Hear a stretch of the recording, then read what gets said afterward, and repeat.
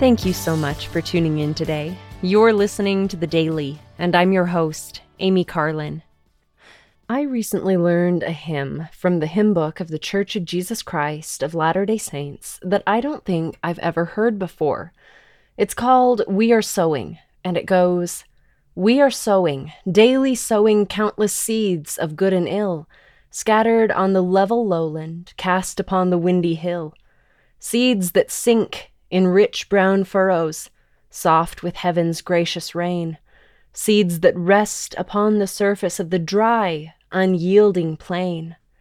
Seeds that fall amid the stillness of the lonely mountain glen. Seeds cast out in crowded places, trodden under foot of men. Seeds by idle hearts forgotten, flung at random on the air. Seeds by faithful souls remembered, sown in tears and love and prayer.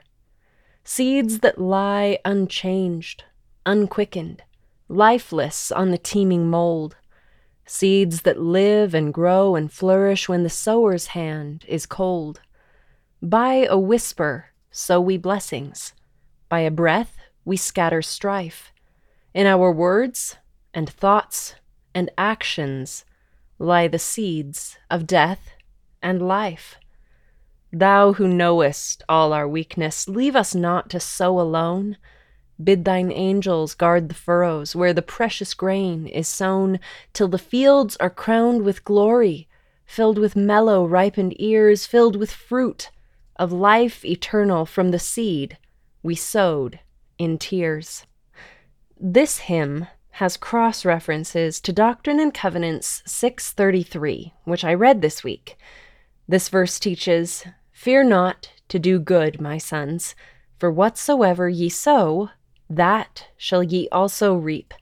Therefore, if ye sow good, ye shall also reap good for your reward." I love the message of this song and that scripture. Every action that we take plants a possibility for the future.